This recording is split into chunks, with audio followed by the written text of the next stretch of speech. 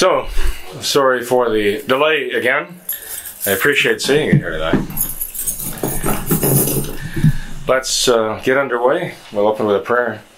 In the name of the Father, and of the Son, and of the Holy Ghost, amen.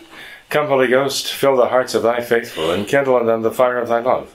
Send forth thy Spirit, and they shall be created, and thou shalt renew the face of the earth. Let us pray, O God, who didst instruct the hearts of thy faithful by the light of the Holy Ghost, grant us by that same Spirit to be truly wise, and every choice in his consolation. Through Christ our Lord, amen. May the divine assistance remain always with us, and may the souls of the faithful departed, through the mercy of God, rest in peace. Amen. O Mary, help of Christians, pray for us. Saint Joseph, pray for us. Our holy guardian angels, pray for us. Saints Peter and Paul, pray for us. In the name of the Father, and of the Son, and of the Holy Ghost, amen. Well, I appreciate seeing you. I know some of you have come from quite a distance. And as you see, we've made some efforts to record tonight's session. Hopefully I'll be in a little bit better form than I was last time. But we have someone who's driven all the way from Columbus and someone all the way from Louisville. But actually, I got a request from Switzerland that we record tonight's session, so I figured we would make an effort to do so. And I appreciate those efforts on behalf of Mr. Lawson and Mr. Gorey to do so.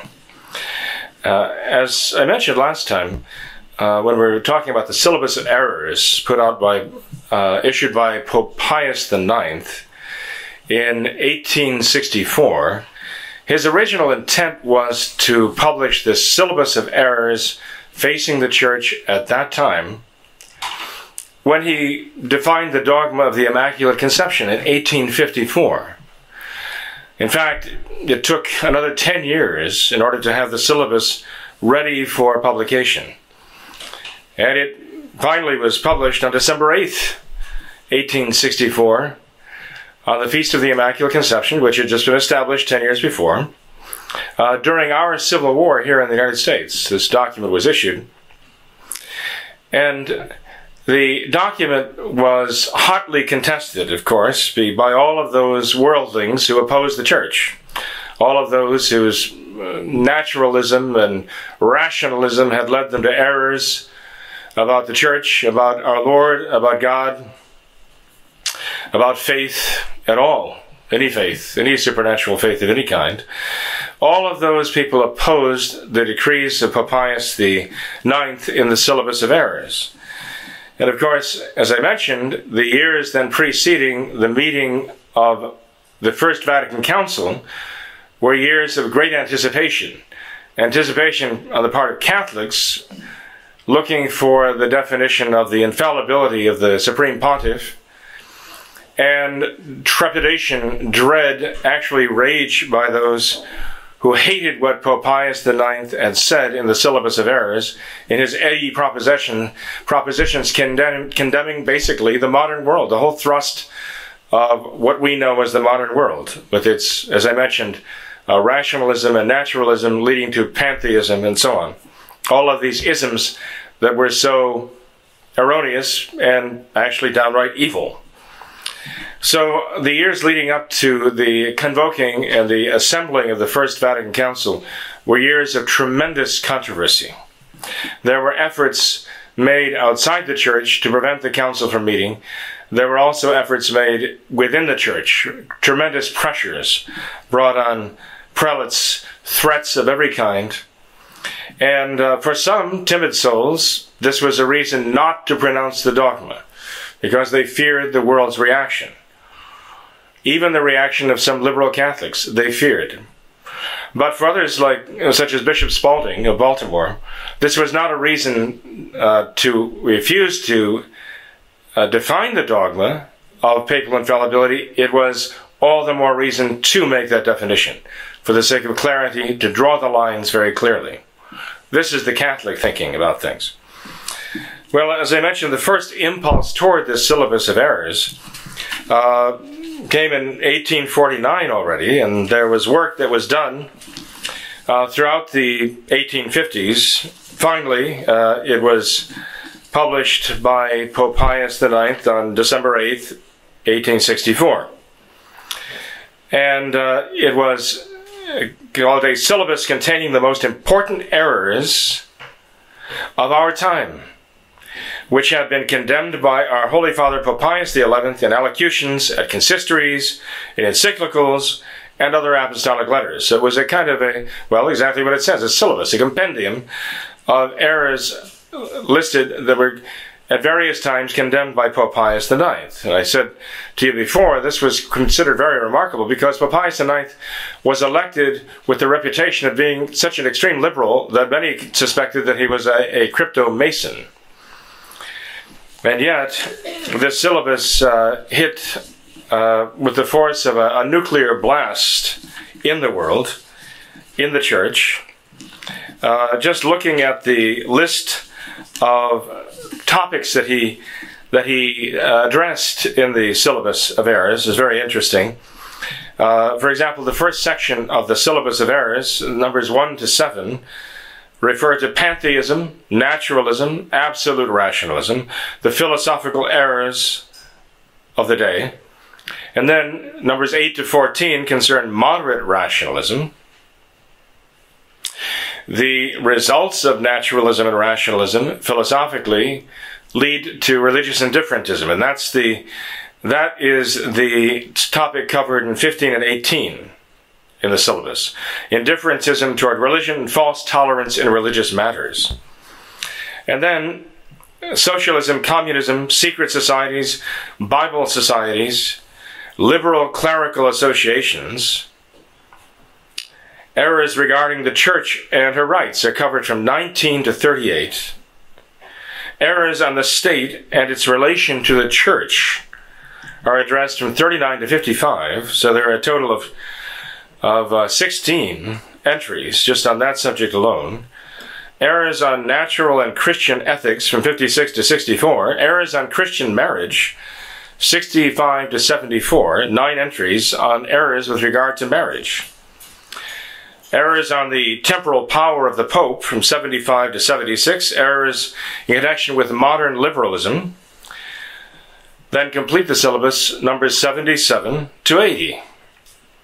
So you see the breadth of this condemnation of Pope Pius IX in these 80 statements taken from the various decrees that he'd issued, various declarations he'd made, the consistories that he'd given, and so on. They are all gathered together, and you can see why it took so long. The Church wanted not only to have a breadth to cover the errors of the modern world, and there were so many errors at the time that had to be addressed, but the Church wanted to make sure that it was extremely precise in condemning. Their choice of language was very, very careful. So it took from 1849 until 1864, that much work was put into the syllabus of errors. And the more controversy that raged about this, the more careful the Church had to be. The more forthright the Church had to be. Now, when you consider the significance of the syllabus of errors of Pope Pius IX, and then you consider that the First Vatican Council was meeting just a matter of 5 years after, and was going to deal with the issue of papal infallibility, you can see why worldlings were terrified that the Church would draw the battle lines so clearly. The world benefits a great deal from confusion. And Satan, of course, is the master of confusion. He wants everything to be gray. No black, no white, everything to be gray. And he doesn't want any lines drawn. He doesn't want to blur the lines. He wants to erase the lines. And the fear was that by declaring the infallibility of the Pope, the Church would be saying that virtually everything the Pope says is infallibly correct. But the worst part of it was that the Church might be declaring the Pope is infallible in making these statements of condemnation of the modern world that he made in the syllabus of errors. And the prelates who opposed the definition of the dogma of papal infallibility did not oppose the belief in the infallibility of the Pope, as you know. There were only 1 or 2, in fact, who actually did not believe. Most of those, by far, who opposed the definition of papal infallibility at Vatican I opposed it because they were afraid. Because they were afraid of the consequences. How not only, as I say, the world would react, but how liberal Catholics would react. This actually illustrates the need for Pope Pius X's condemnation of the errors of modernism 50 years later. Actually, in this case, 40 years later, 1907, with Pascendi Dominici Graecis, these ideas had been at work in the Church all of that time, going back through the 1800s. And I think it is a kind of indication of where the Church stood in the middle 1800s, that there were so many bishops, about 1/5 of the bishops present at Vatican I were of the party to oppose the definition of the dogma of the infallibility of the Pope because they were afraid of the consequences, not because they didn't believe in it. Already, the enemies of the Church were at work within the Church, and they already had quite a rich harvest. It is quite interesting that after the pronunciation of the dogma, almost to a man, every one of those who had opposed the dogma publicly, openly, manifestly subscribed to it, taught it themselves, accepted it, embraced it without hesitation after it was defined by the Church, because they believed it. And then they waited for the consequences to fall on them in their dioceses. God rewarded the Church for her forthrightness and her courage by what followed. The faint of heart were rallied by the definition. Catholics were cheered by this because it was a confirmation, of course, of what they already believed. What is interesting about the dogma, the definition, as I mentioned to you before, is what it says about the infallibility of the Pope and the narrow circumstances. It did not say that the Pope is infallible whenever he speaks on any subject at any time. It did not say the Pope is infallible at any time, even when he speaks in matters of faith and morals. It gave these very narrow circumstances in its definition of papal infallibility under which the Pope must be considered infallible.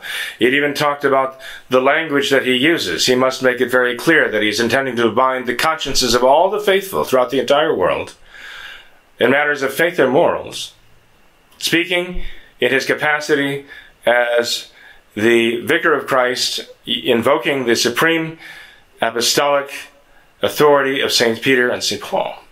I mean, the language even is very important to determine when the Pope is speaking infallibly. Now, does that infallibility apply to any of these teachings in the Syllabus of Errors? Well, actually, yes, it does. There are definitely statements made in the Syllabus of Errors condemning errors of the modern world that are taken from infallible statements by Pope Pius IX. Are all of the statements in the Syllabus of Errors endowed with the infallibility? Well, again, the theologians say one has to go to the original documents, the original decrees from which those condemnations are taken. And the authority behind each one of those pronouncements is that to be found in the original statement of the Pope, whether it meets the criteria given by the First Vatican Council. Curiously enough, we're going to look at one of those statements tonight, and then go on to look at Vatican II and see how the two compare. This is one thing I wanted to cover tonight.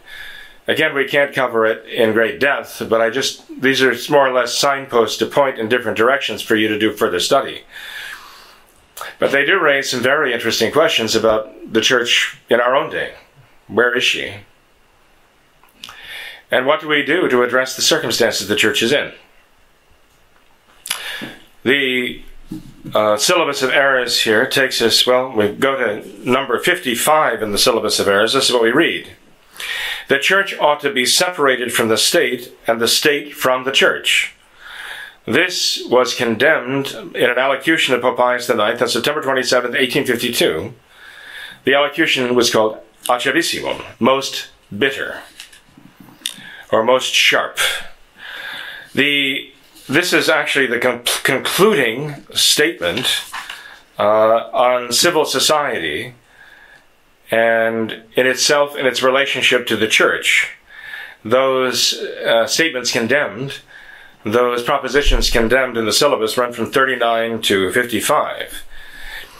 What you find is that in the syllabus of error, when it comes down to looking at human rights in modern society, it condemns the idea of modern society, modern nations, holding all religions officially equal. In other words, what we would call religious indifferentism. It's kind of a dogma of our times, as we're told, that the government must basically hold all religions equal and must be separated. The church and the state must be separate entities. As we're told, there must be a wall of separation between the two, quoting Thomas Jefferson. In the syllabus of errors propositions taken from 15 through 18, we find every man is free to embrace and profess that religion which, guided by the light of reason, he shall consider true. That is actually condemned in Maxima Quidem, an allocution, and also in the condemnation of this error, Multiplices Inter, of June 10th, 1851. Another 16, man may, in the observance of any religion whatsoever, find the way of eternal salvation and arrive at eternal salvation. Condemned in the encyclical Qui Pluribus in 1846. Good hope, at least, is to be entertained of the eternal salvation of all those who are not at all in the true Church of Christ. Condemned in the encyclical Quanto Conficiamur in 1863. Protestantism is nothing more than another form of the same true Christian religion, in which form it is given to please God equally as in the Catholic Church, condemned in the encyclical Nocitis in 1849. So you see, these propositions are taken from various statements of Pope Pius IX at various times. There we went all the way from 1849 to 1863. Now, let's take a look at this whole idea. I'm just zeroing in on this one thing condemned in the syllabus of errors by Pope Pius the Ninth, and focusing in on that tonight, because I want to draw us to a certain point where we see this issue. I want it to become clear that the Second Vatican Council was called precisely with the intention to reject the teachings of the First Vatican Council. As I mentioned, the First Vatican Council was never concluded. It was adjourned under pressure from the invading mercenary troops under Garibaldi, the Mason. But the First Vatican Council itself is still an open question. This is one of the objections made by cardinals when John the 23rd proposed calling a Second Vatican Council. He was told, you can't call a Second Vatican Council. The First Vatican Council never finished. It's continuing. It's just adjourned. But John the 23rd's point was precisely to call a Second Vatican Council to essentially erase the First Vatican Council, even its dogmatic definitions.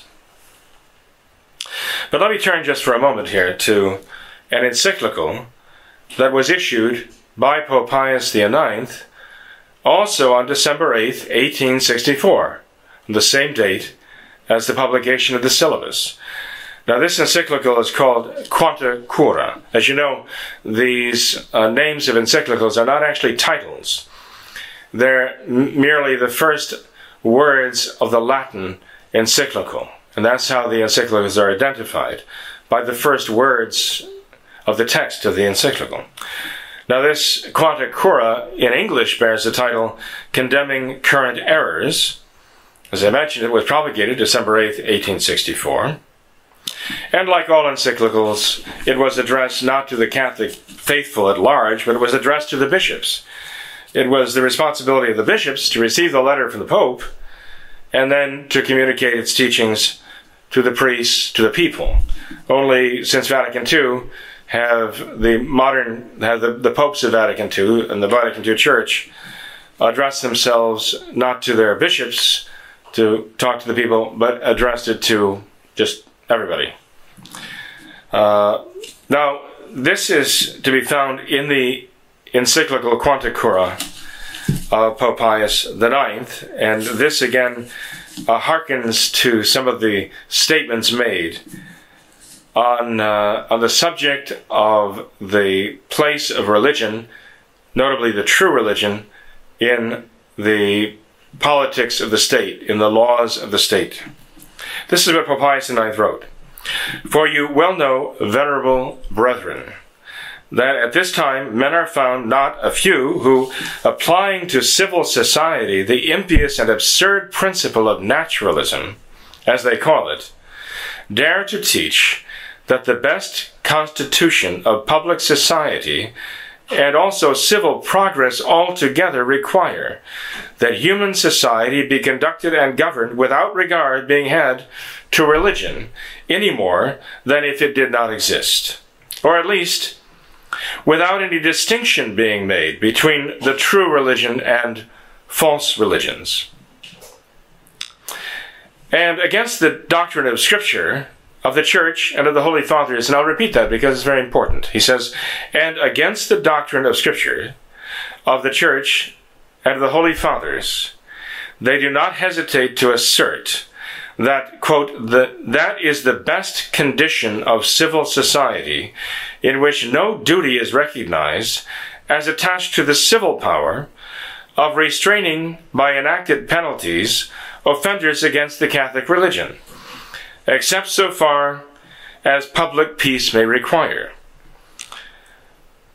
And he continues, from which totally false idea of social government they do not fear to foster that erroneous opinion, most fatal in its effects on the Catholic Church and the salvation of souls, called by our predecessor Gregory XVI an insanity, that liberty of conscience and worship is each man's personal right, which ought to be legally proclaimed and asserted in every rightly constituted society, and that a right resides in the citizens to an absolute liberty, which should be restrained by no authority, whether ecclesiastical or civil, whereby they may be able openly and public to manifest and declare any of their ideas whatever, either by word of mouth, by the press, or in any other way.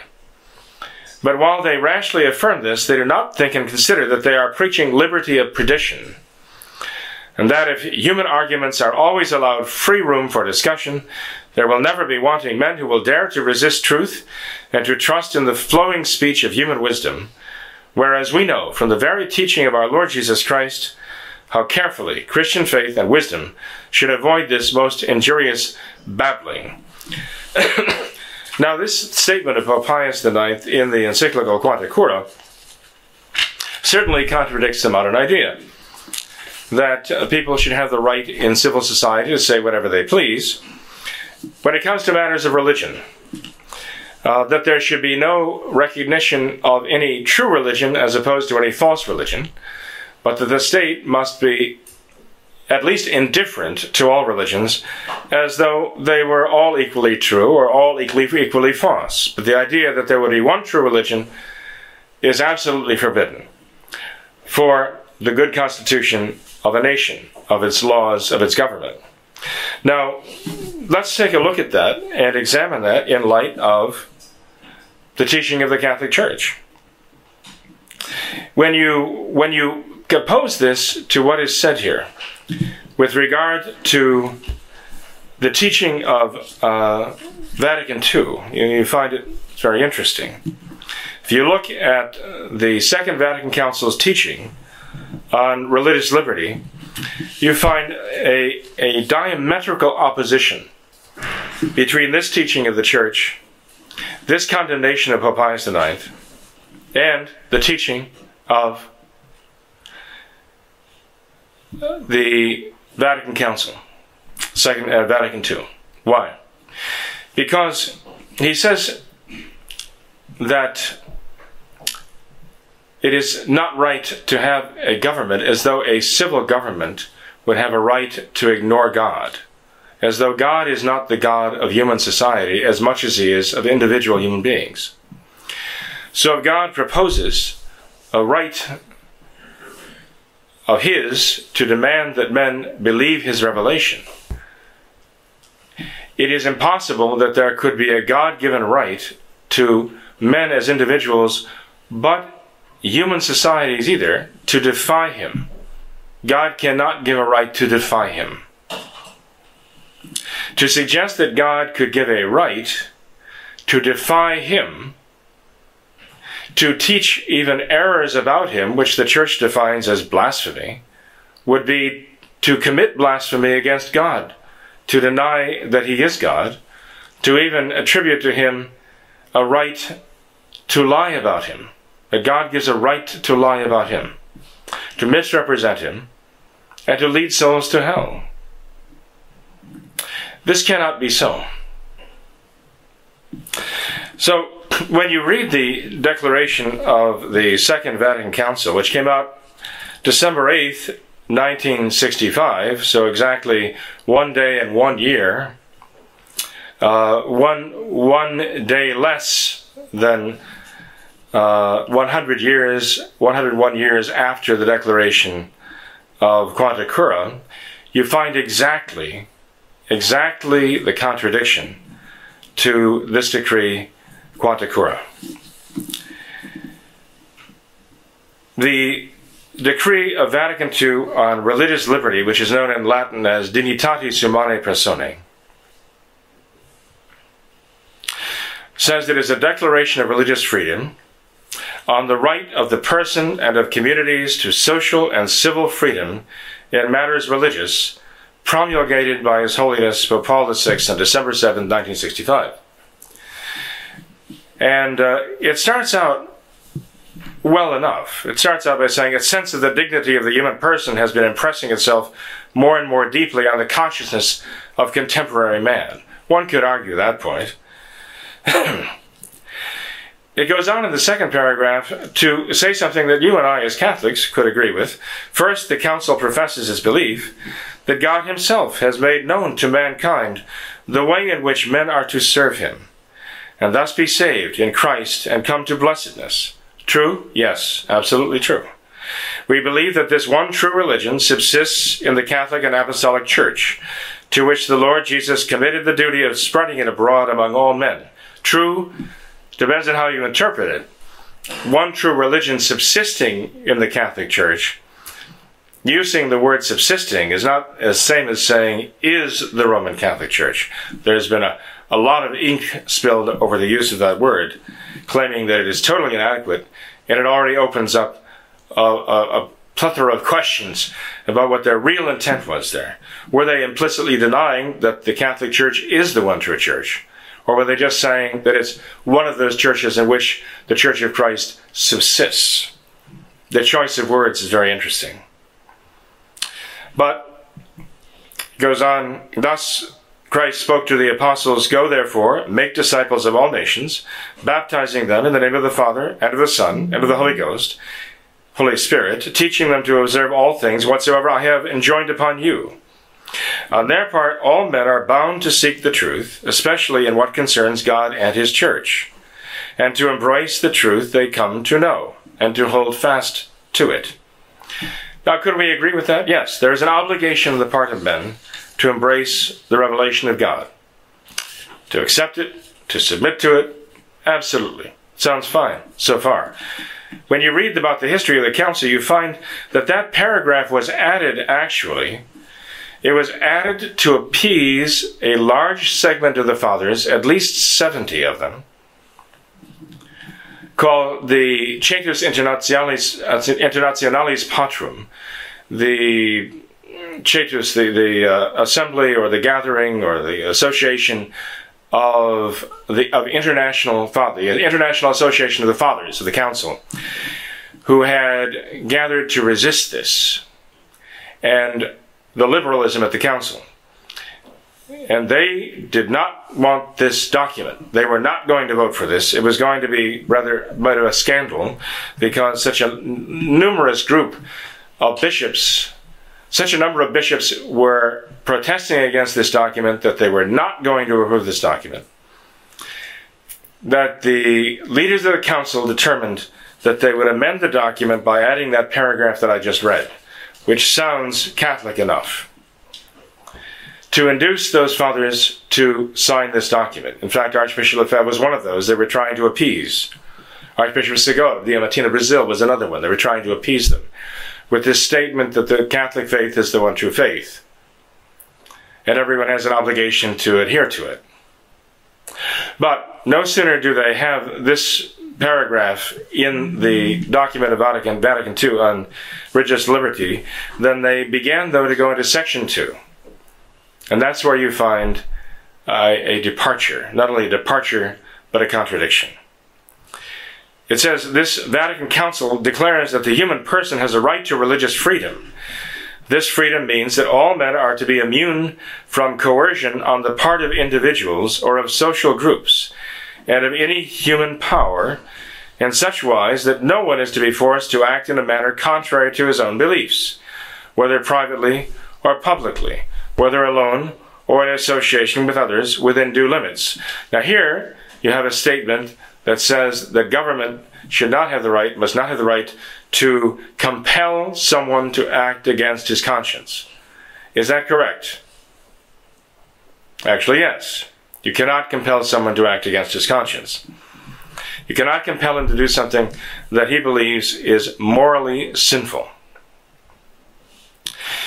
It says here, the Council further declares that the right to religious freedom has its foundation in the very dignity of the human person, as this dignity is known through the revealed Word of God and by reason itself. This right of the human person to religious freedom is to be recognized in the constitutional law whereby society is governed, and thus it is to become a civil right. Well, so far, this doesn't sound too bad. The problem is, you see, rooting this idea of religious liberty in the dignity of the human person depends now upon how you define the relationship of the dignity of the human person to fidelity to God. There's an issue here that's arising very soon here. They continue, it is in accordance with their dignity as persons, that is, beings endowed with reason and free will, and therefore privileged to bear personal responsibility, that all men should be at once impelled by nature and also bound by moral obligation to seek the truth, especially religious truth. We can agree with that statement. They are also bound to adhere to the truth once it is known, and to order their whole lives in accord with the demands of truth. That is absolutely correct. However, men cannot discharge these obligations in a manner in keeping with their own nature unless they enjoy immunity from external coercion, as well as psychological freedom, whatever that means. Therefore, the right to religious freedom has its foundation not in the subjective disposition of the person, but in his very nature.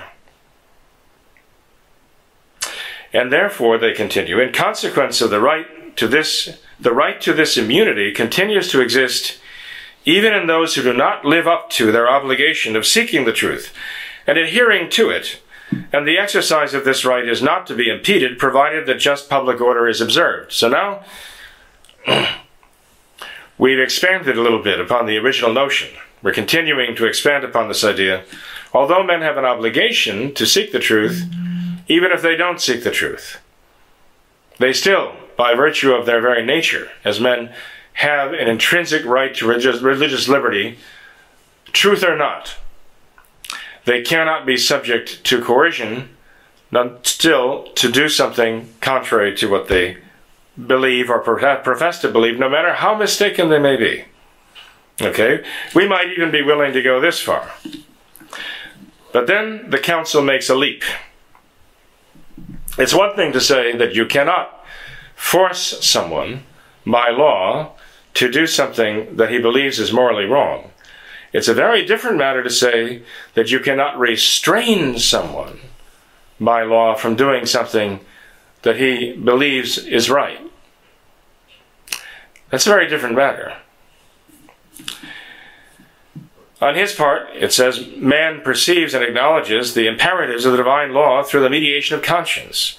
In all his activity, a man is bound to follow his conscience in order that he may come to God, the end and purpose of life.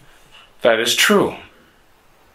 It follows, they say, that man is not to be forced to act in a manner contrary to his conscience. All right? We've already conceded that point. Now there's a leap here. Nor, on the other hand, is he to be restrained from acting in accordance with his conscience, especially in matters religious. Now that's a different matter. And he has this right no matter what.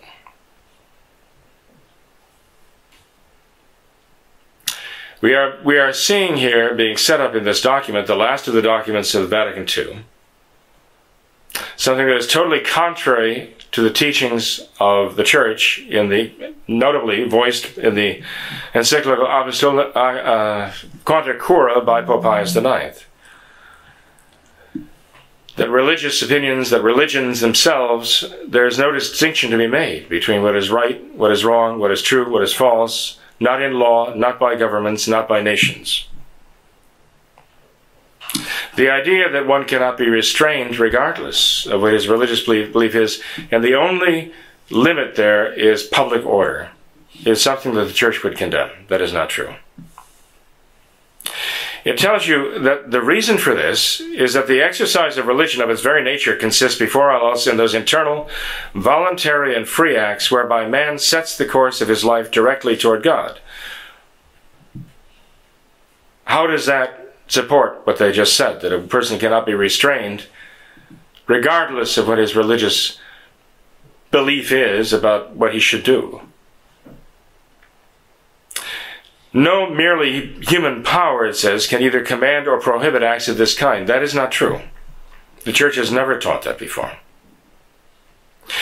It says here the social nature of man requires that he should give external expression to his internal acts of religion, that he should share with others in matters religious, that he should profess his religion in community. Notice what they're saying here is that no matter what the religious position may be, no matter how erroneous, no matter how blasphemous, it cannot be restrained by any civil power. And this paragraph of the document on religious liberty concludes by saying, injury therefore is done to the human person and to the very order established by God for human life, if the free exercise of religion is denied in society, provided just public order is observed. And that is not what the Church has taught. In fact, the Church has solemnly condemned this proposition. But the worst of it is that the document continues by saying that it is actually the teaching of God, the teaching of Christ in the Gospels, that this is God's teaching, that it is not the responsibility of civil government to distinguish between the true religion and false religions, but it is the responsibility of government not to distinguish between true and false religions. This document even goes further than that. It even says that no one can be restrained, not by any civil power on earth, from practicing his false religion, and that this is a God-given right because of the dignity of the human person, as it is called here. It is a natural right of man from God. Now, as I say, when you follow this document back to the ultimate reasoning, it provides an argument that it is God himself who has given man the right, because of the dignity of his human nature, to openly, publicly profess error about faith, about Christ, about the Blessed Trinity, and that this right is guaranteed by God himself for man to profess error about him. How can this be reconciled to the Church's teaching that the profession of error about God, as St. Thomas Aquinas has pointed out so clearly, is blasphemy, the worst kind of sin, as he calls it, to attribute to God something that is true, to attribute to God something that is not true about him, or to deny to God something that is true of him, is blasphemy. The document on religious liberty seems to claim that God guarantees to man, because of his personal human dignity, a civil right to blaspheme and to convince others of their errors and lead others away from the truth that God has revealed. God has done this. God has set this up in his own, this opposition to himself, to his own teaching. That he is, in that sense, a God of contradiction. It is a blasphemy to say that.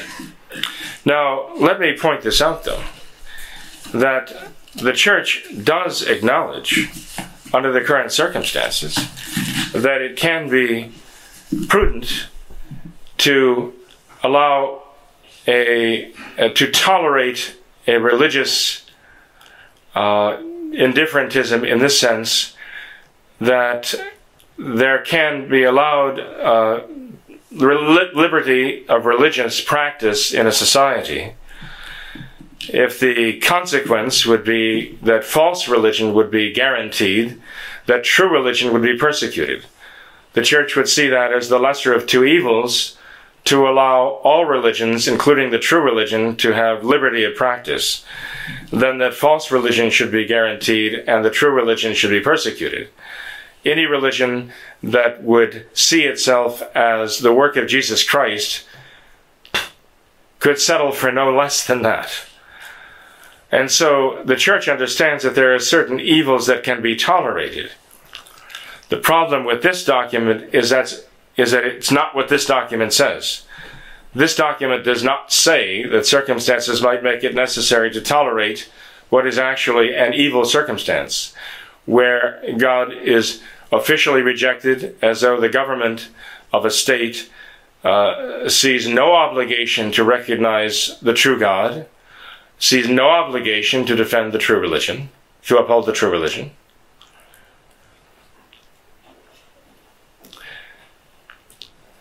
That it might be tolerated that the Church would see to it that religion itself is not touched by law and not forbidden by law.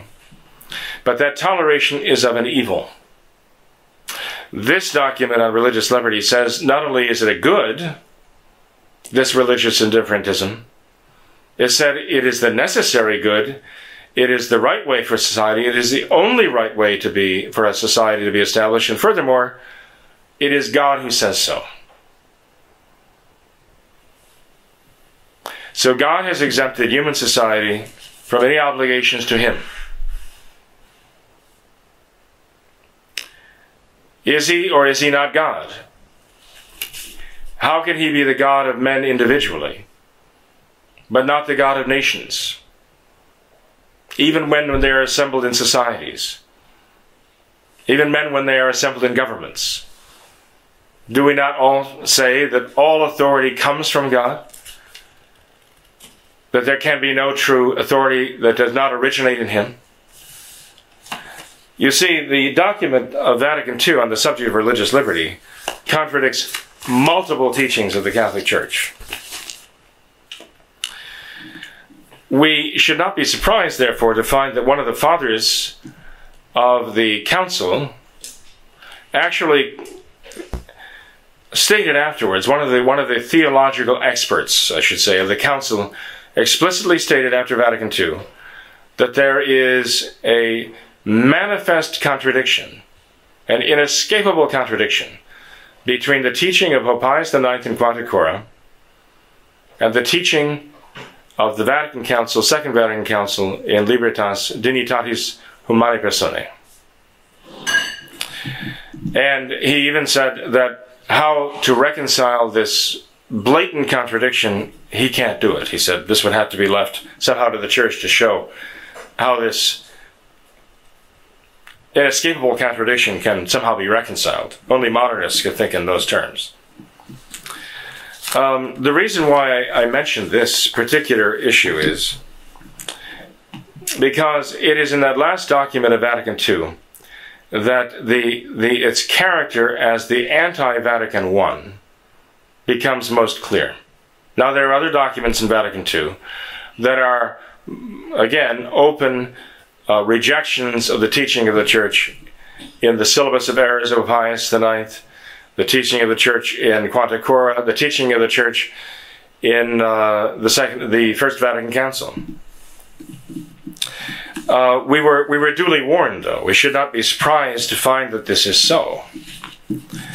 We find that leaders of the Council explicitly stated this, as much as stated this, when they were talking about the role of Vatican II and what Vatican II was called to do. One of you has actually sent me something rather interesting here.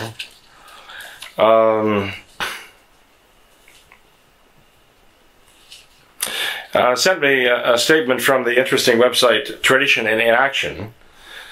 This is entitled Bird's Eye View of the News by Attila Cinque Guimarães.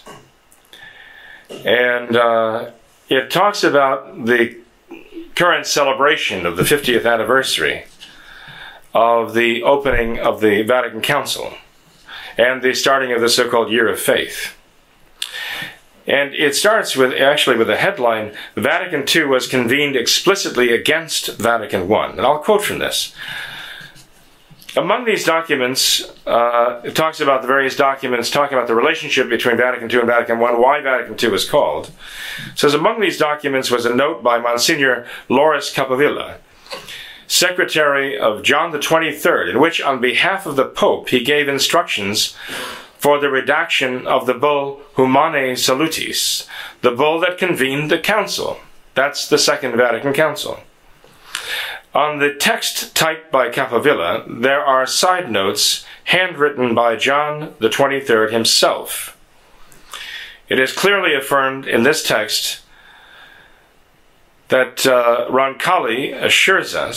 Marco Roncalli assures us that the Pope did not desire to follow the course of Vatican I, because neither in its substance nor in its form would it correspond to the present-day situation.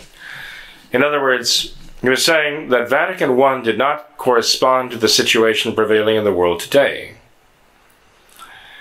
And we see a rebuttal of the Church's position on the temporal order taught also by Pope Pius IX, because now the note emphasizes the Church demonstrates that she wants to be mater et magistra, mother and teacher. In other words, not a condemner of the modern world, but she wants to adopt the role of mother and teacher of the modern world. Would this ordinarily be bad? Ordinarily, it could be interpreted in the correct way.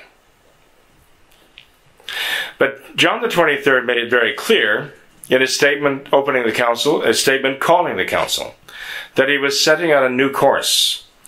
He was going to change the entire approach of the Church to the modern world.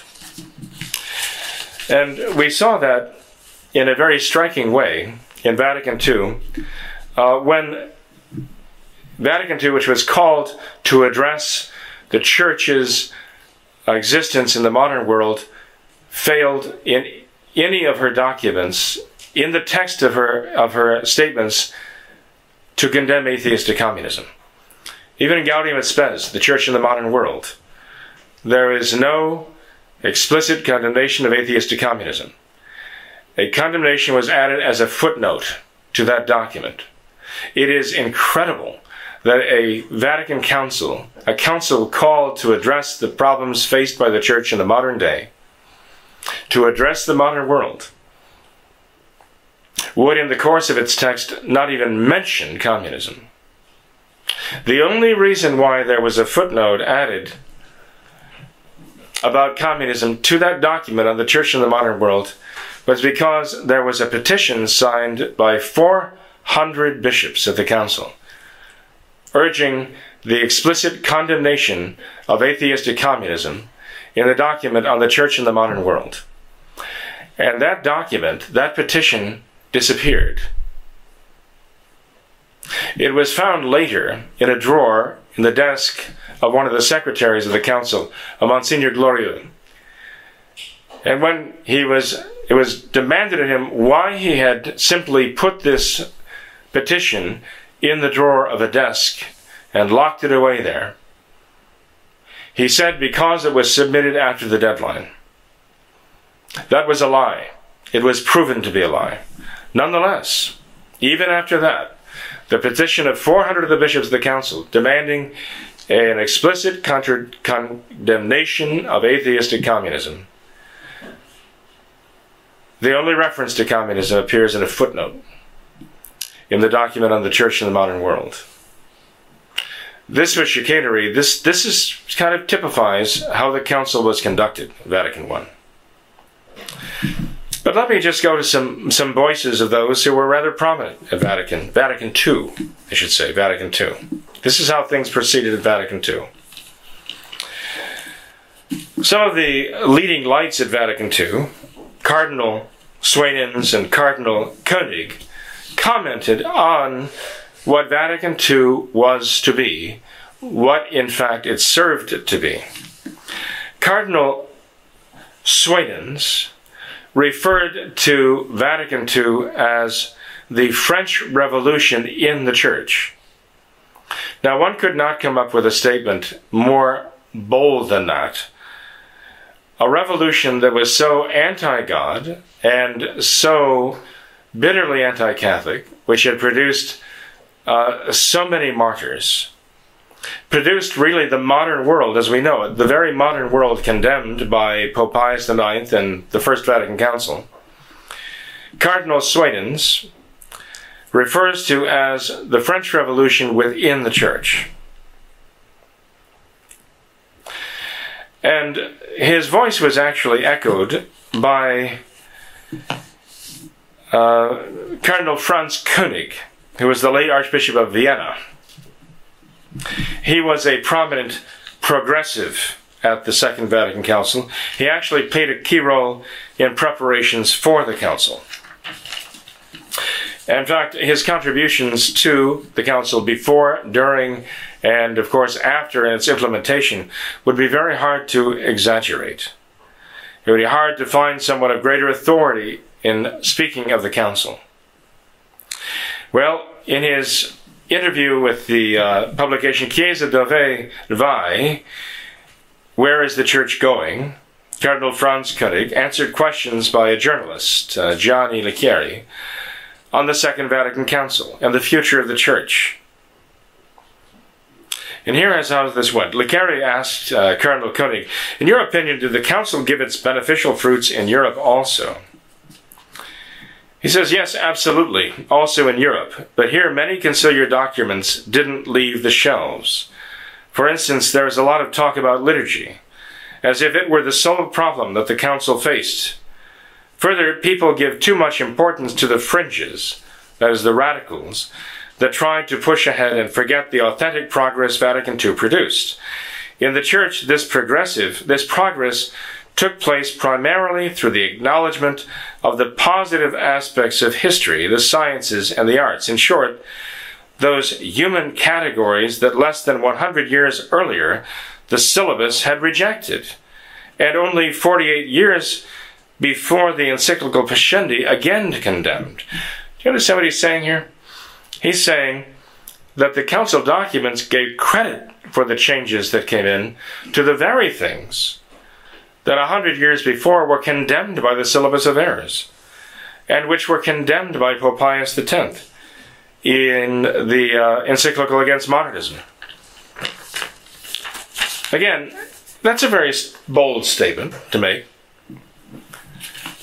But perhaps the most telling statement is that made by Cardinal Ratzinger, one of the young theological experts of the council, now Benedict XVI, he actually went so far as to say that the document of Vatican II, Gaudium et Spes, is a counter-syllabus, which is to say it's an anti-syllabus of errors.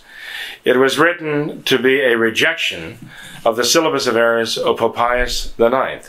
Some of those statements in the document, the syllabus of errors, are infallible statements of church teaching, taken from infallible pronouncements of the Pope. And in the book Les Principes de la Théologie Catholique, Ratzinger, and this actually was published in 1982. This is what Ratzinger says.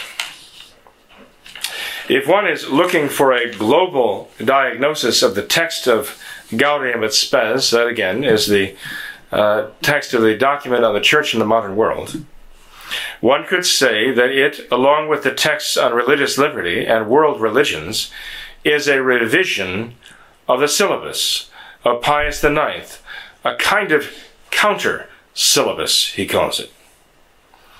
Now listen to his explanation also. Undoubtedly, many things have changed since then. The new ecclesiastical policy of Pius XI established a certain openness toward the liberal conception of the state. In a silent but persevering combat, exegesis and church history increasingly adopted the postulates of liberal science. So he's already talking about church history as a subject of teaching in the church, and exegesis, her way of explaining the sacred scriptures, increasingly over this time adopted the postulates of liberal science. On the other hand, in face of the great political upheavals of the 20th century, liberalism was obliged to accept notable corrections. This happened because, first, in Central Europe, conditioned by the situation, the unilateral dependence on the positions taken by the Church through the initiatives of Pope Pius IX and Pius X against the new period of history opened up by the French Revolution, was to a large extent corrected via facti. Again, do you follow what he's saying here? The original German and even the French is clearer than it is in English, perhaps. But if I may explain what he's saying here, because it's hard to follow if you don't have the text in front of you. He's saying that what Pope Pius IX said about the modern times and the errors of the modern world, what Pope Pius X condemned of the errors of the modern world, was corrected by the facts of what has actually happened in the world. Their teaching has been corrected, he says, since then, via facti, by means of the fact. They were condemning, he says, the modern world produced by the French Revolution. They now stand corrected, he says. But a fundamental new document regarding relations with the world, as it had been since 1789, was still lacking. So in other words, what Pope Pius IX had taught, what Pope Pius X had taught, were erroneous, no longer applied. They had been corrected, and yet there had been no new document to redefine the Church's position with regard to these developments. This was what he's saying was served by Gaudium et Spes, Vatican II's decree on the modern world, the Church in the modern world. He says, in reality, the mentality that preceded the revolution still reigned in the countries with strong Catholic majorities. Today, almost no one denies Spanish and Italian concordats, accords between the Church and the state, tried to conserve too many things from a conception of the world that for a long time had not corresponded to reality. In other words, the agreements the Church had entered into with Italy and Spain tried to preserve the old regime, as it were, and didn't recognize modern realities. Likewise, almost no one can deny that this dependence on an obsolete conception of relations between the Church and the state was matched by similar anachronisms in the domain of education and the attitude taken toward the modern historical critical method. Now, you recently heard Benedict XVI refer to this modern historical critical method in his new book on the childhood of our Lord, which he said was written under the inspiration of the modern historical critical method of examining the Scriptures. Anyway, he continues, let us content ourselves here with stating that the text of Gaudium et Spes plays the role of a counter-syllabus. He repeats the expression, to the measure that it represents an attempt to officially reconcile the Church with the world as it had become after 1789. On the one hand, this visualization alone clarifies the ghetto complex that we mentioned above. In other words, the Church's belief, expressed by Pope Pius IX and Pope Pius X in their condemnations of liberalism and modernism, represented a ghetto complex. On the other hand, it permits us to understand the meaning of this new relationship between the Church and the modern world. World is here understood at depth as the spirit of modern times, a new relationship defined by Vatican II. The consciousness of being a detached group that existed in the Church viewed this spirit as something separate from herself, and after the hot as well as the cold wars were over, she sought dialogue and cooperation with it. Again, very explicit statement. In the past, the Church saw this modern spirit as something alien to her. But now, her role is to embrace it and to seek cooperation, even oneness with it. We can perhaps understand, therefore, why Benedict XVI has made repeated calls for one world government. And all he's doing is repeating the calls made by John the 23rd already back in the early 1960s, in which John the 23rd called for a one world governing authority. Benedict XVI has repeatedly called for a one world governing authority that would have, as he says, real teeth, that would be able to compel governments to yield to its demands. In this latest statement, when he said that there should be a worldwide moral authority to guide the nations in making their decisions, he said that it should still allow nations liberty. And yet, the contradiction is there between what he said in the past and what he's saying now in that regard. But even in saying there should be a moral authority to direct the nations of the world, what good is that unless it also claims the ability to invoke force? Especially when he gets to that corollary of all of this, when he says there must be established a worldwide governing authority to control the nation's economies. He referred to it recently as a bank for the world, which would control the currencies of the world.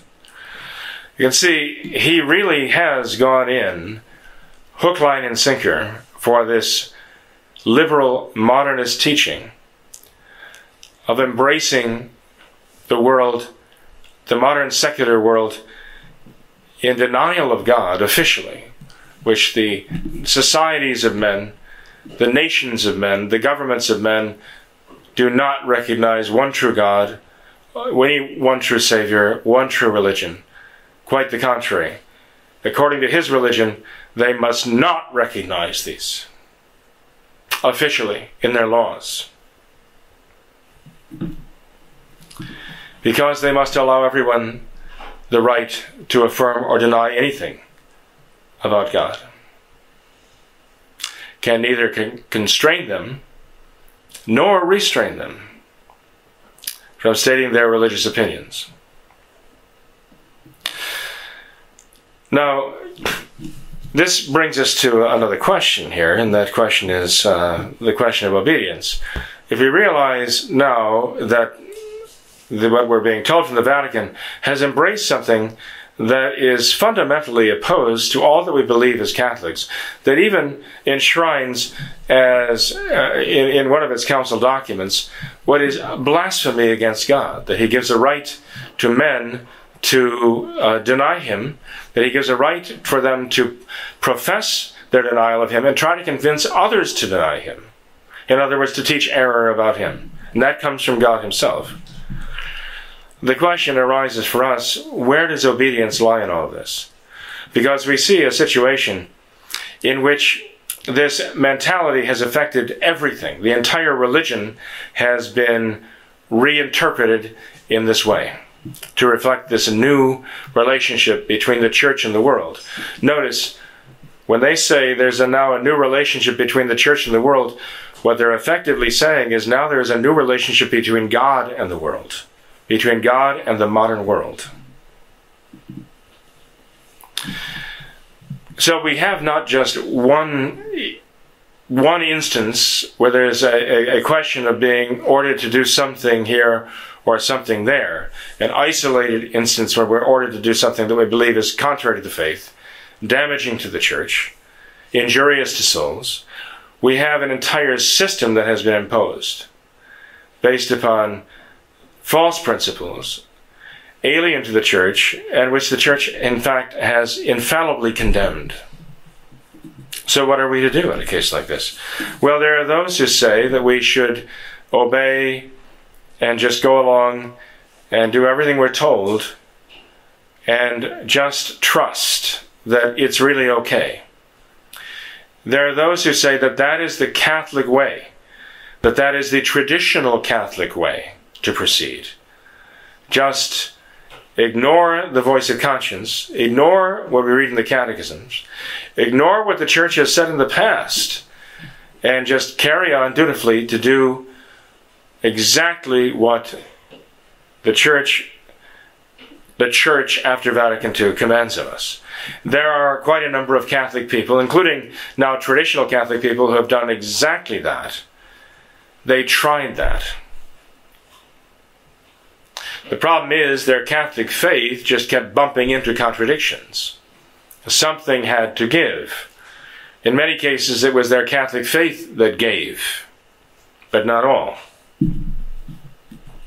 There are others who say, well, we have to oppose those things that are manifestly contrary to the faith, damaging to souls, and offensive to God, contrary to the teaching of the church in the past. That's the traditional Catholic way. Look for everything you can obey, and then refuse obedience to the things you're convinced you can't obey. Give the benefit of the doubt, though, to the authority that is there, so when you're not sure, go along with it. Only when you're absolutely sure you can't in conscience do something, that's when you have to say no. You have to obey in everything else, though. Well, there are many who are doing that too.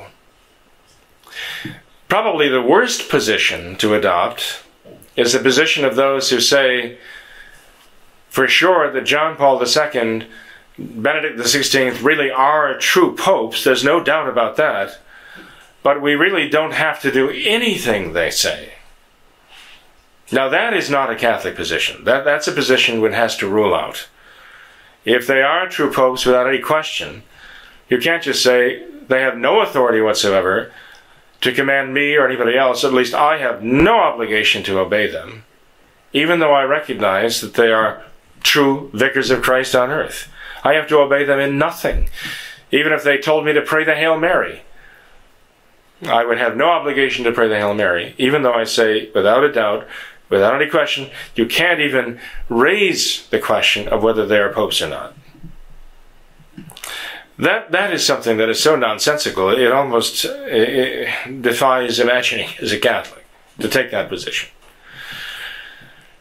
But because we have a systematic denial of the Catholic faith, that virtually everything has been changed, all the sacramental rites, the catechism has been revised, the Code of Canon Law has been revised, and is actually now sanctioning things that the Church again has condemned as being intrinsically evil.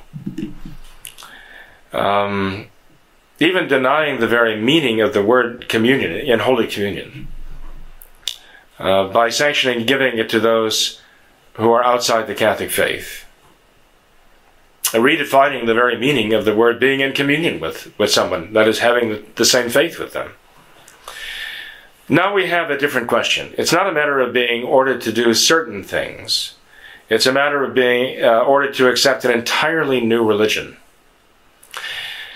Well, you know what a religion is. A religion is simply the practice of a faith. It's simply a faith put into practice. So if you accept an entirely new religion, the question arises, well, what is the faith behind this entirely new religion? Is it the same faith, the true Catholic faith behind this new religion that you're giving me? A new form of worship in the Mass and all the sacraments, a new canon, a code of law, new catechism. I mean, this is so sweeping, it affects in the Church everything. The worship of God, the belief in the catechisms, and even the governing power of the Church. Those are the three powers that Christ gave to the Church. His power as the prophet to speak in God's name because he is the Son of God, to speak the truth, to teach the faith. Their catechisms, they've changed. His authority to sanctify through the Mass and the sacraments. His role as priest, the priest, Christ. Sanctifying, that is under attack in these new sacraments and the new Mass. His role as king, prophet, priest, and king, to govern the faithful as to how they are to live their lives and the rules to govern the Church and the faithful. That also now has been revised in the new Code of Canon Law.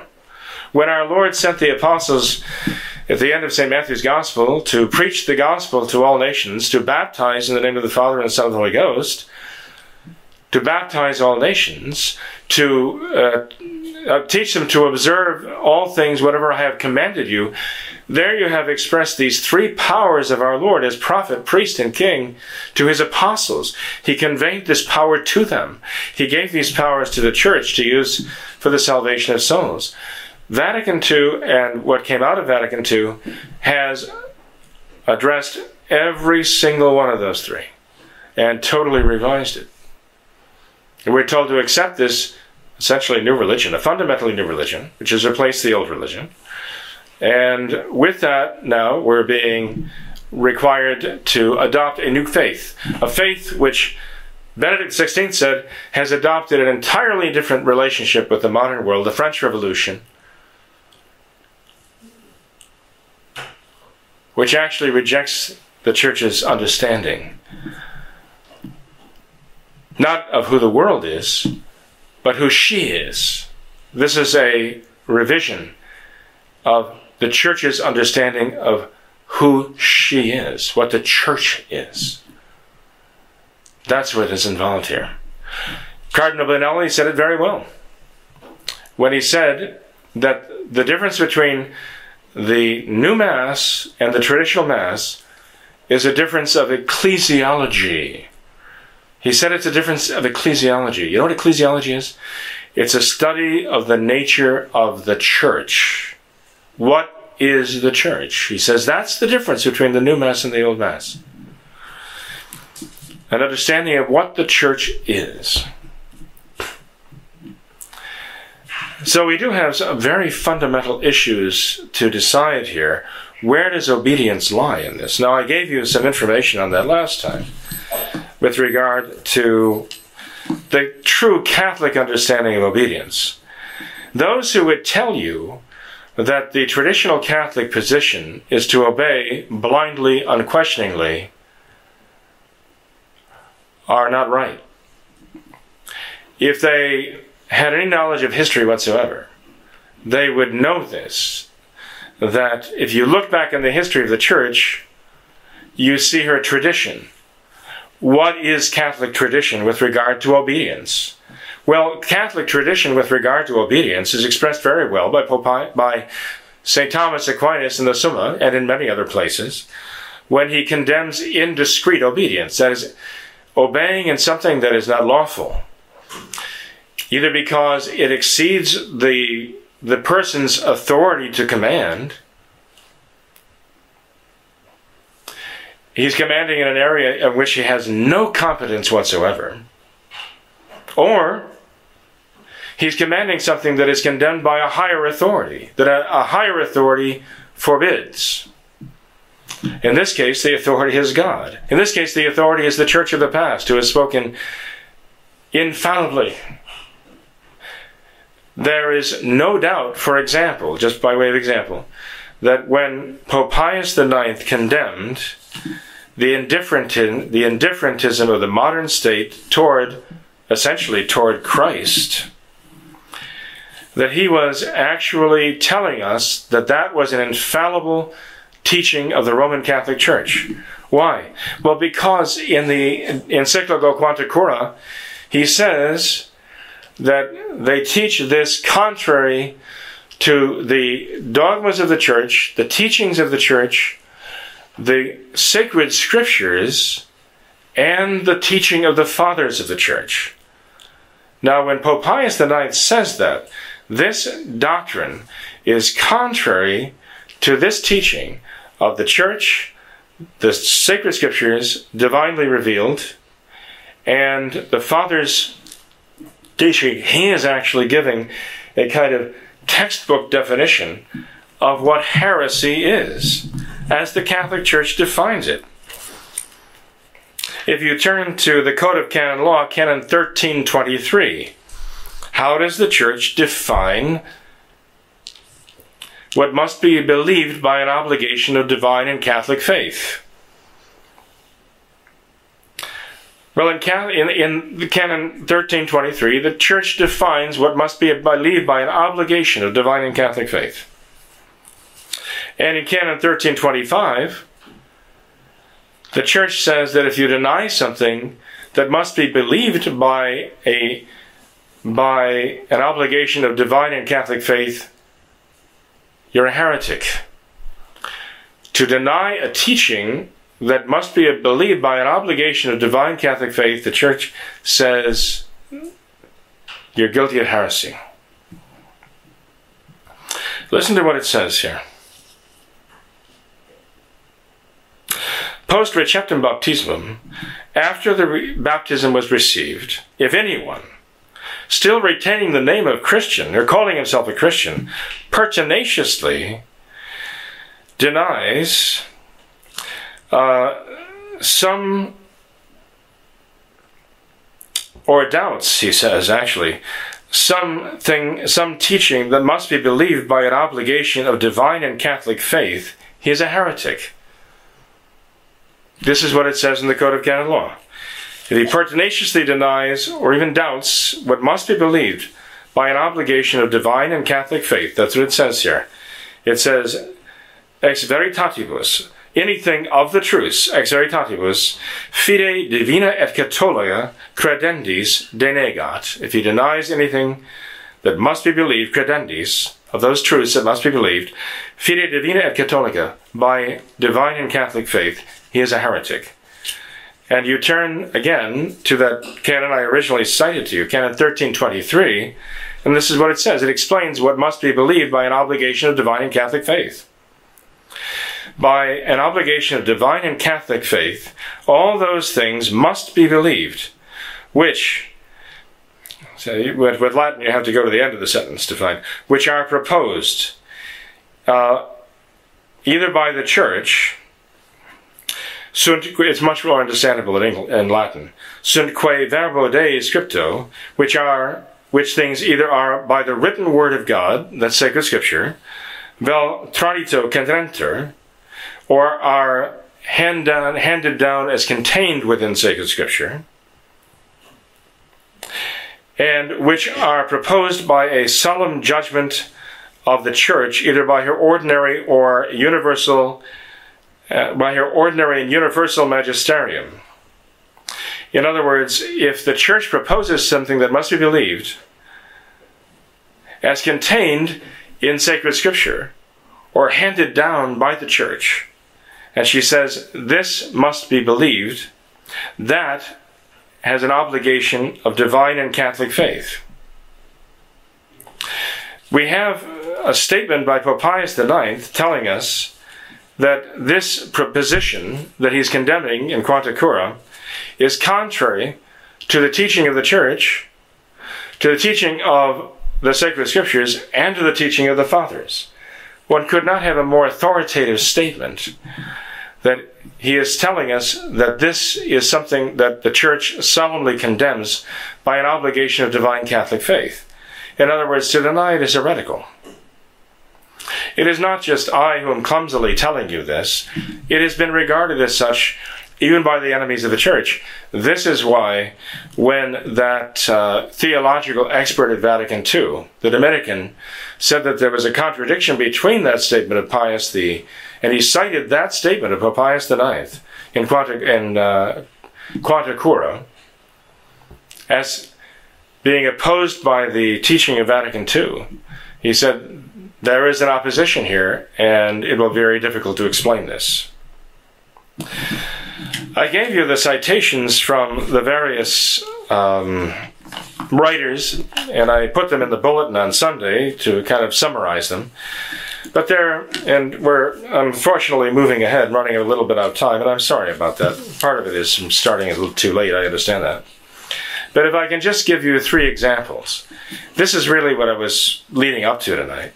You see, it's one thing to propose these statements from the various writers, popes, fathers of the Church, doctors of the Church, on obedience, that tell you that if a pope would propose something that would be damaging to souls, damaging to the Church, and that would be against Christ, one has an obligation as a Catholic to resist them. This goes totally contrary to the modern concept of the liberal Catholics and even the conservative Novus Ordo Catholics, that the tradition of the Church is to obey without question. You have voices from the Church, approved voices of the Church, telling you that is absolutely not the case. St. Robert Bellarmine is a prime example of this, when he says in his work on the authority of the Pope, that if a Pope would command something that would be damaging to the faith or injurious to souls, we must not only refuse to obey, we must also impede the execution of his commands. We must do whatever we can to prevent others from obeying him as well. That is Catholic tradition. That's the Catholic understanding of obedience. But I thought I would give you 3 examples of that, in fact, in the history of the Church, and I'll try to do so very briefly here. One of these examples you're rather well familiar with, perhaps 2 of them. One of them had to do with St. Athanasius himself. There's a very famous episode from St. Athanasius' life when he was commanded to accept Arius, the heretic, back into communion with him. And Athanasius was actually waiting in his church to deny Arius communion, to refuse to acknowledge Arius as a Catholic, contrary to direct orders. And this would probably have meant the death of Athanasius if he had been captured. And you know what happened. As Arius was being conducted in triumph by his followers to this encounter with St. Athanasius, Arius, that's his name in Latin, is Arius. We call him Arius in English. Arius became suddenly ill-disposed, disappeared into the bushes, and never came out. And when they found him, they found that his midsection had burst open, and it was reminiscent of Judas hanging himself, and his entrails spewed all over. That was the end of Arius, the heretic. In that case, Athanasius was spared, but later on, when Pope Liberius became the Pope, Liberius became convinced that Athanasius was the problem, not the Arians. And at that point, Athanasius was forced to flee for his life. He was actually fleeing from authority. There is a lot of controversy as to whether or not Liberius actually excommunicated Athanasius, St. Athanasius, or not. But one thing is clear, that for some time, Liberius actually upheld the part of the Arians against Athanasius, as though Athanasius was the bad guy. But Athanasius would not give in. He would not surrender. He would not give himself up. In the end, he triumphed, thanks be to God.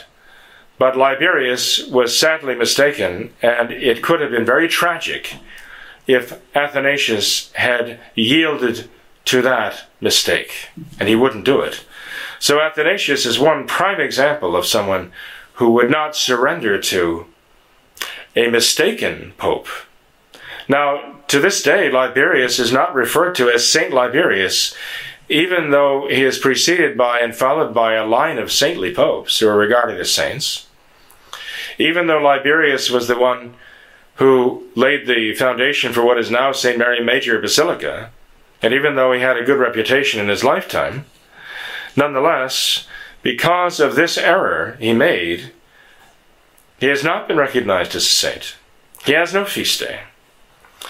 And Athanasius, who would not surrender to his error, the error of the Pope, one who was recognized indisputably as a true Pope, because Athanasius would not obey, Athanasius actually has been held up as an example throughout all these centuries in the Church of being faithful. He was not condemned for disobedience. Not by history, not by the Church. And you fast forward 300 years, and you come to the example of another Pope, Honorius I. You know about him. I mentioned him to you before. Honorius became the Pope in the year 625, and he actually reigned until, I think it was 638, if I'm not mistaken. So he was Pope quite some time, but he had a problem presented to him. Sergius, the Patriarch of Constantinople, was trying to be ecumenical, and so he issued a statement of faith, a creed, which was so ambiguous that not only could the Catholics adhere to it, but the heretics could adhere to it. I didn't tell you before what the error was because I didn't want to complicate matters. The error was basically this. It was a denial that Jesus Christ had a functioning human will, that the only will functioning in him was a divine will. Well, if you take away the human will of Christ, or the operation of the human will of Christ, what they called monophysitism and monothelitism, the name of the fancy Greek name for the heresy, then you have denied the very efficacy of Christ willingly laying down his life for us on the cross. Because he could not represent us. He could not make an act of the will of submission and obedience to God as man. And so this heresy, as conflated as it might sound, really ultimately would have denied the very idea of the redemption of Christ's role in the redemption from the cross. This was nothing to mess around with. This was nothing to just gloss over as though it was insignificant. And there were churchmen, priests, who saw that this was wrong, and they notified Honorius. In fact, Sophronius appealed to Rome against what Sergius was doing. Sergius also, the Patriarch of Constantinople who was behind this plot, he also appealed to Rome. The problem was that Honorius failed to do what he, as Pope, was obliged to do. And actually, if you look in the Catholic Encyclopedia, that itself gives a very good synopsis in one paragraph of what Honorius did and what he did wrong. It says, "It was now for the Pope to pronounce a dogmatic decision and to save the situation. He did nothing of the sort. His answer to Sergius did not decide the question, did not authoritatively declare the faith of the Roman Church, did not claim to speak with the voice of Peter. It condemned nothing, it defined nothing. Honorius entirely agrees with the caution which Sergius recommends. He praises Sergius for eventually dropping the new expression, one operation, but he unfortunately also agrees with Sergius that it would be better to avoid two operations, and to, in other words, admit the human will functioning in Christ. In other words, it goes on and says that Honorius failed miserably as Pope in his responsibility to uphold the faith. And in enjoining silence on everyone, he set the stage for a crisis in the church, a crisis which would lead for the second Pope after him being hounded down, dragged back to Constantinople, put on trial because he, Martin I, finally answered the question. By that time, Honorius's failure had yielded terrible results, martyrs, and Martin I, a successor of Honorius, himself paid with his life for Honorius's failure. What was the result?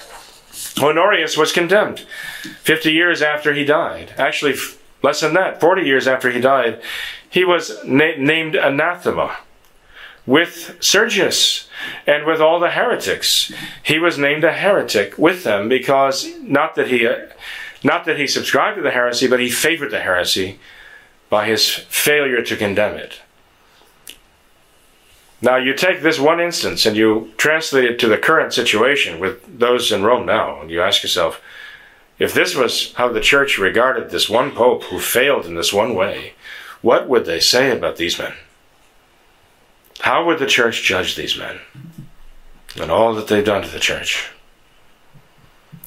Well, the important thing for us, though, is what did the church say, not so much about Honorius, not what the church said so much about Sergius, but what did the church say about those who disobeyed a direct order of the Pope?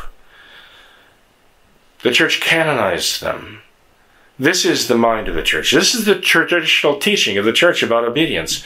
Those who refused to be silenced by the command of Honorius I, those who boldly spoke up, and even faced the emperor when they were dragged before him for breaking his law to be silent, he backed up Honorius' command with a law engaging silence on everybody, enjoining silence on everyone. And there were those such as Maximus the Confessor who paid with his life because he would not obey Honorius or the emperor. Sophronius, there are feast days in the church that we celebrate every single year for these two men. And they were the disobedient ones.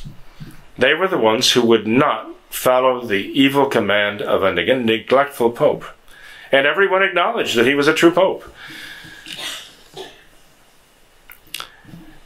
They were the ones who ever since have been considered by the Roman Catholic Church to be the heroes who saved the day by their quote-unquote disobedience. This gives you an understanding of what the church understands by true obedience. And the third example I'm going to give, and I'm sorry for going on like this, but it's a very topical example. It is the example of a man named Robert Grosseteste. Robert Grosseteste was the Bishop of Lincoln in England. A very great churchman. The church has regarded him as a great hero of the church, a model bishop. In fact, after he died, there was a great call for his being recognized as a saint. And the church in many ways has endorsed him as a model for what a bishop should be. He was known in history for his knowledge of science and law and his work with Oxford University, which was at one point in his diocese, and so on. Now, I wanted to bring to you and then read to you some statements about him, but I don't have it here, and I apologize for that. But I will tell you this much, because I don't really need it. Robert Grosseteste was a bishop in the 1100s. In the 1100s, there was a great controversy over lay investiture of bishops, lay princes installing bishops to govern dioceses and heads of abbeys as abbots and so on. And the reason why the lay princes wanted to be the ones to install their bishops, the heads of the big abbeys and so on, is because there were a lot of revenues involved. There was a lot of money involved. These benefices, as they were called, brought a lot of money to the coffers that could, by his friends, abbots and bishops, could then direct the money to his own princely treasury.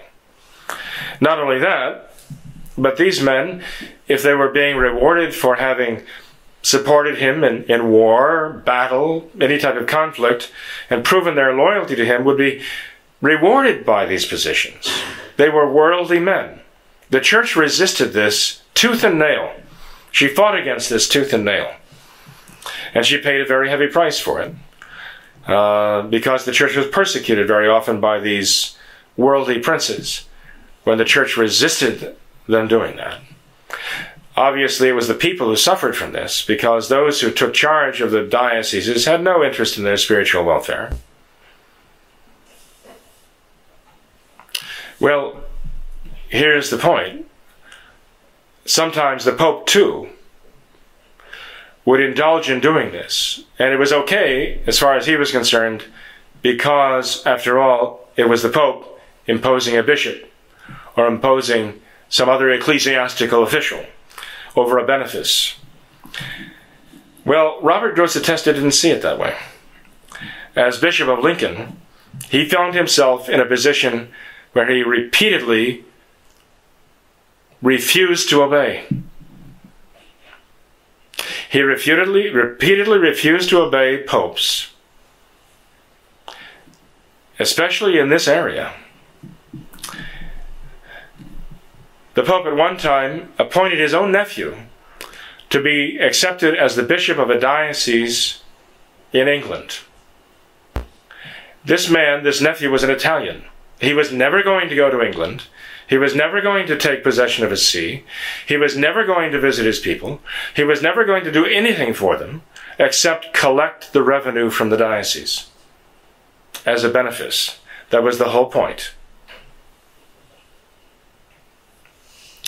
Robert Grosseteste refused to acknowledge him, would not allow the man, the Italian nephew of the Pope, to take possession of the see.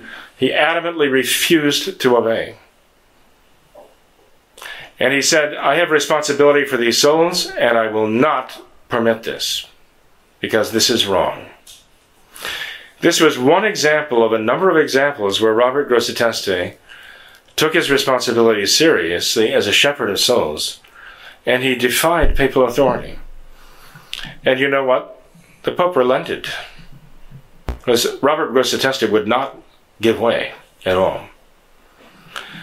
To this day, he is considered to be a great churchman, not in spite of the fact that he refused to obey, but because he refused to concede on these issues. He was considered to be what a bishop should be in the face of an unjust and injurious order from a pope.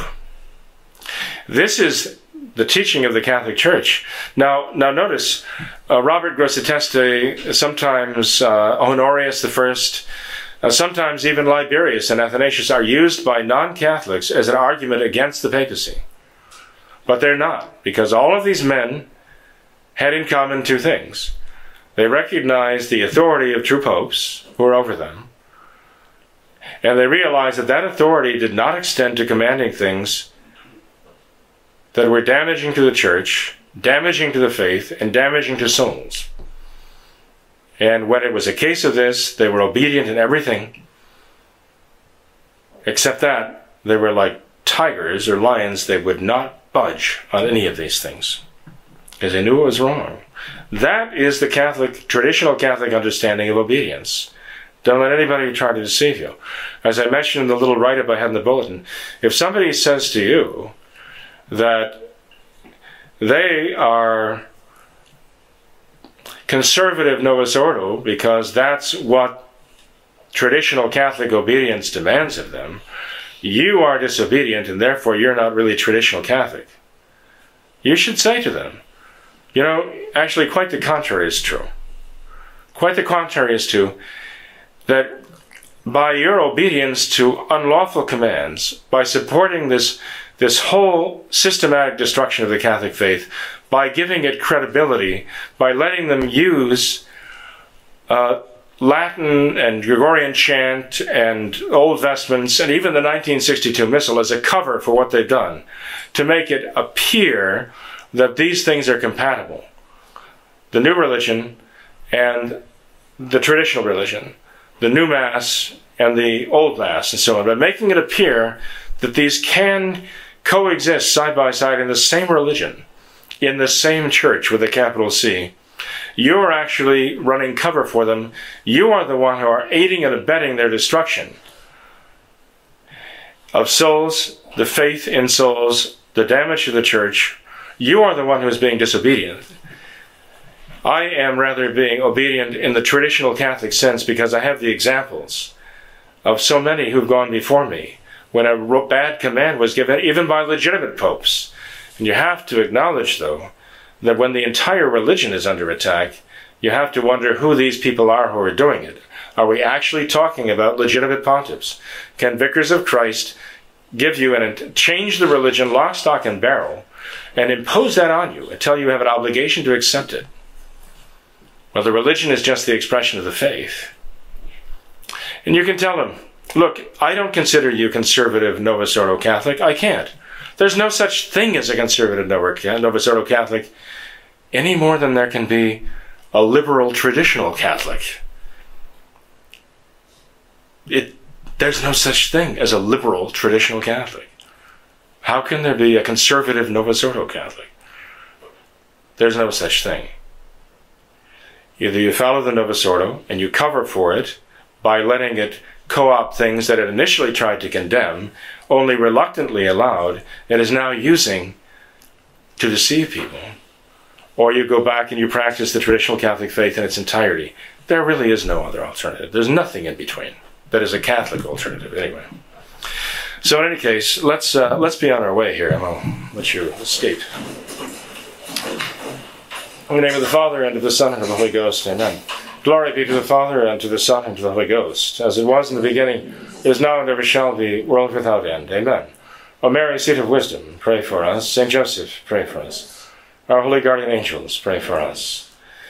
Saints Peter and Paul, pray for us. In the name of the Father, and of the Son, and of the Holy Ghost. Amen.